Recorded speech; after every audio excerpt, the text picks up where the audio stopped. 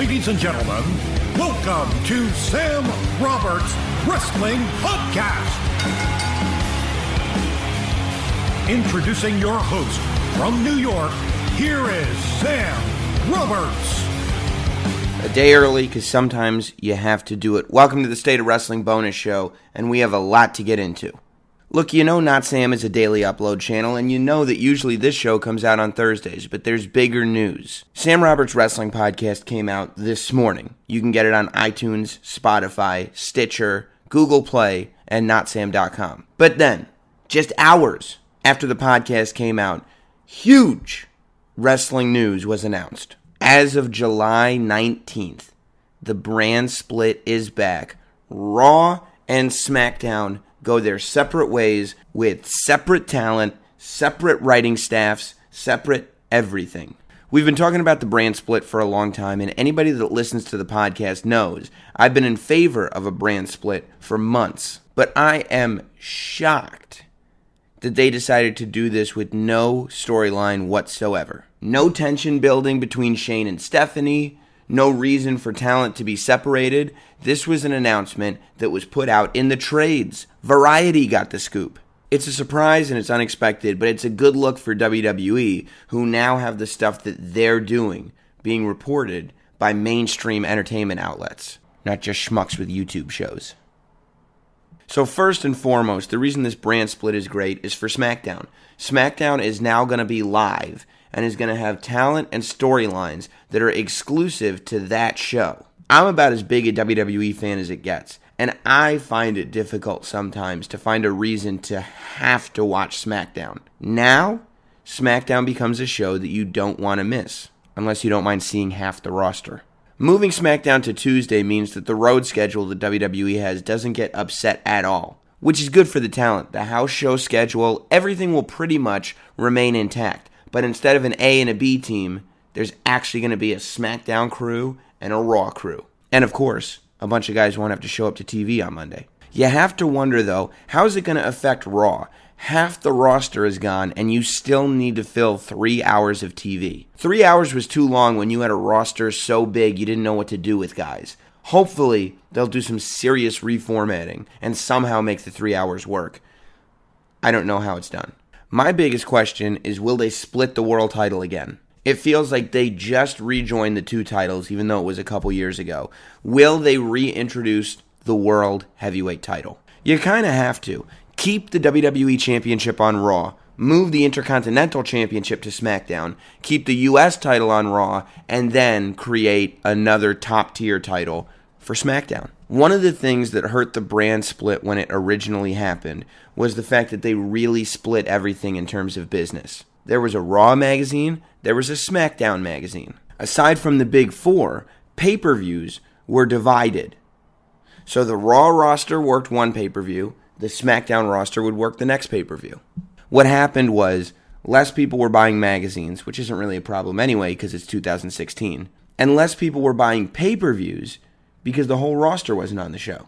If I had to put my money on something, I would bet that WWE is going to reinstate brand-exclusive pay-per-views. They're in a very unique opportunity because of the network. Maybe WWE will double the amount of pay-per-views that they do. The brand split allows you to do more pay-per-views because you can do brand-specific pay-per-views. And this time, instead of the audience feeling like you're shaking them down for every last penny, you're actually giving them more bang for their buck. Because now, for $9.99, you get twice as many pay-per-views. You don't even have to convince your audience to watch every pay-per-view. As long as there's a perceived value to what they're getting on the network, it's a great idea. Then you start getting into the general manager thing. We've already seen a video, Shane and Stephanie arguing over who's going to get to control SmackDown. It's good positioning because it makes SmackDown seem like a big deal. It's obvious that if SmackDown is going to be the new show, Shane is going to be the one that has to be in charge of it because that's his whole MO. But this is also a great opportunity to write Shane off of TV, at least every week, if that's what you're planning on doing. You heard on the Mick Foley podcast that he did. As I thought from the beginning, he was only asked to come back to do the Undertaker match at WrestleMania. So the idea of Shane not being a permanent fixture on TV is real. With a brand split, the power struggle is over, And Shane McMahon could easily put somebody else in charge of SmackDown so he doesn't have to be on TV every week. There's a ton of options for this. Ric Flair's dance card just freed up. You could put Mick Foley. He was a great general manager. Bring back Eric Bischoff. He's got a DVD coming out. There's even a couple podcasters with YouTube channels that would do it. Maybe we'll see Shane every week on SmackDown. I doubt it, but this is a very organic way to tell that story. Now let's talk about talent. The fact that there's going to be a draft and that talent is going to get split up is what always makes this brand split the most interesting. There's a ton of different ways you can go. Of course, they're building up tension between the old guard and the new era. Does SmackDown become the show of the new era and Raw become the show of the old guard? I don't think you can make it that cut and dry, because Raw then feels uncool. SmackDown then feels young and hip. Raw feels established. SmackDown feels like an elevated version of NXT. That old guard versus new era tension has to exist somewhat on both shows. Which leads me to another point. Before we get into talent, it's going to be crucial to find out who is in creative control of these shows. You have to believe that Stephanie McMahon, as the head of creative over there, is going to oversee both of them. But one of the things that made the brand split so special last time was having a brain like Paul Heyman backstage in charge of the SmackDown roster. SmackDown, as it was, gave us stars like Eddie Guerrero, Brock Lesnar, Edge, Rey Mysterio, rejuvenated Kurt Angle. Raw will probably look like Raw has for the last years upon years upon years. But it's going to be so important that the right person is in charge of SmackDown to make it feel like something that is new and something that you have to see. We're at a point in time where the original idea for the draft, which was to create competition, could actually work. When the original draft first happened, everybody was still in the afterglow of defeating WCW. So the idea of competition never really came about. The internet and social media was also such a smaller voice. In 2016, there is a competition that will develop between these brands. People will read on the internet which brand is more popular. You already see that there is an air of competition between WWE and NXT, and that is on such a smaller scale.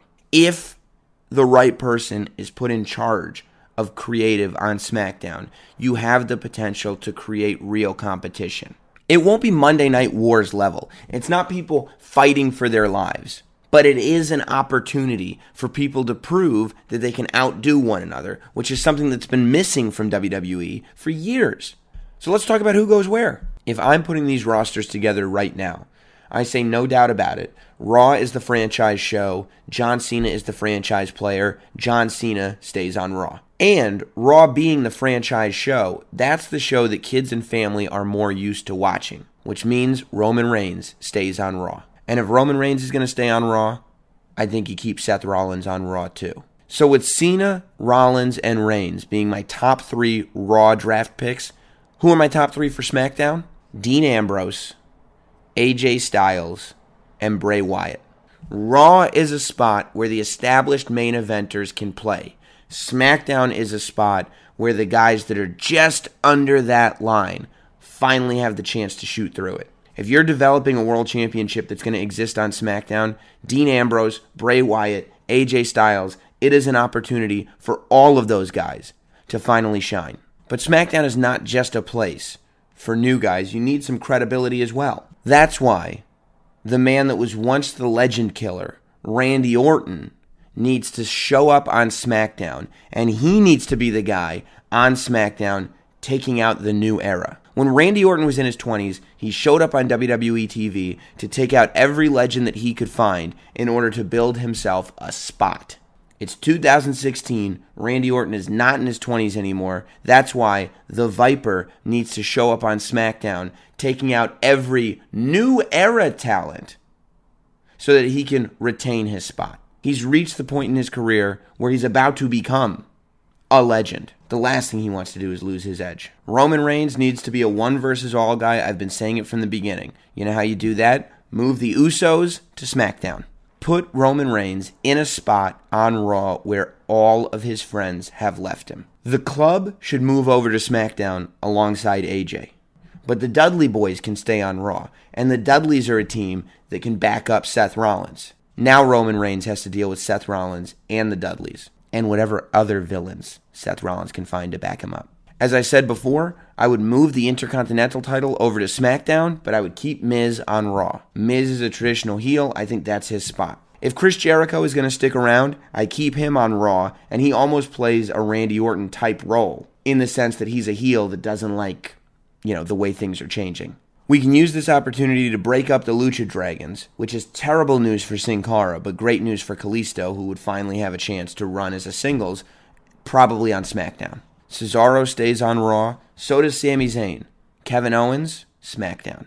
That's an important move. I think that's more important than separating a tag team, is separating Kevin Owens and Sami Zayn. This thing goes down July 19th. Have Kevin Owens and Sami Zayn going to war at Money in the Bank in that ladder match. Maybe even have them do a singles match at the July pay-per-view. But after that, Kevin Owens and Sami Zayn have separated, and we don't know when's the next time we're going to get to see these two fight each other. But it's going to be special when it happens. This creates a level of excitement that wasn't there before for the Money in the Bank match coming up in June, because the winner of that match theoretically can now take on the champion from Raw, maybe it's Roman Reigns, or the champion from SmackDown, which means a Raw superstar can win the Money in the Bank ladder match, cash it in on the SmackDown World Champion, and then, without a trade, become a member of the SmackDown roster. Or, if they want to go in a different direction, bring the title over to Raw. That would be a little silly because they just established the title, but a lot of things could happen. This makes me feel bad for people like Cody Rhodes. Unless Cody has some other opportunity that we're going to find out about, Cody Rhodes theoretically left WWE because they weren't doing enough with him. A week later, they announced this brand split, and SmackDown could have been the perfect playground, as it was a couple years ago, for Cody Rhodes to go nuts. You also have to wonder if this is going to make Ryback come back with his tail between his legs, although I would think, after all this, they probably won't have him back. Believe it or not, I would keep Enzo and Cass on Raw. I think for a team like Enzo and Cass, staying on Raw would elevate them even more, and obviously WWE is committed to them. You have to wonder what this means for the women's division. I don't think the roster's deep enough that you can split it and create two titles. And if the women float between the two rosters, I think it would just add confusion to the brand split. WWE's got this Cruiserweight series coming up on the network. The Cruiserweight Classic. You do have an opportunity to create divisions for each show. What if Raw is the home of the women's division, which I think WWE would want to showcase on a more mainstream level, hence keeping them on Raw, and SmackDown is the home of WWE's brand new Cruiserweight division. It gives you reasons to watch both shows, and it immediately differentiates the two products. SmackDown is where you go for the Cruiserweight division, Raw is where you go for the women's division. You could have a scenario where the WWE champion and the tag team champions float in between the two shows, which is what happened at the beginning of the last draft. I personally don't like this because it creates confusion, and it makes it so as each story is being told, one roster has no champion involved in any storylines because he's over dealing with somebody on another show. Or, because you want to build up your title match, a guy from SmackDown is now on Raw, and once you start doing that, you start chipping away at the integrity of the brand split. I'm hoping it's done right. I'm optimistic it will be done right. I don't think you can do the brand split the way it was at the end of the last brand split. You can't have SmackDown guys on Raw. You can't have Raw guys on SmackDown. As far as pay-per-views go, the big four: Royal Rumble, WrestleMania, SummerSlam, Survivor Series. Co-branded pay-per-views. Aside from that, keep the pay-per-views separated by brand. You need two world champions. You need two sets of tag champions. The roster's deep enough on both sides that you can get that done. You've got your U.S. title. You've got your Intercontinental title. Two separate shows. Raw is the U.S. champion. SmackDown is the Intercontinental Championship. There's no reason why this brand split won't work. I think there's a lot of potential to do a lot of fun stuff. And the talent roster is as deep as it has ever been, and only getting deeper. And by the way, come SummerSlam, Finn Balor on SmackDown to feud with AJ Styles. The club stays with AJ. These are all just ideas that come from the mind of Primetime Sam Roberts. If you want more Sam Roberts wrestling, you got to subscribe to the Wrestling Podcast. Apollo Crews is my guest this week. Subscribe to Sam Roberts Wrestling Podcast on iTunes, Stitcher, Spotify, notsam.com, and Google Play. We post a State of Wrestling bonus video every week here on the YouTube channel. Every Monday we post a wrestling interview, and there is a video uploaded every day here on the channel, Monday through Friday. Thanks for playing along with me. Over the next 2 months, it's going to be a lot of fun fantasy booking and theorizing what goes down with this draft. I just realized something. I'm going to completely have to redo my action figure shelf. Oh, this brand split is a lot of work. Whether you're a world-class athlete or a podcaster like me, we all understand the importance of mental and physical well-being and proper recovery for top-notch performance. That's why I'm excited that Unified Healing is sponsoring podcasts on the Blue Wire Network.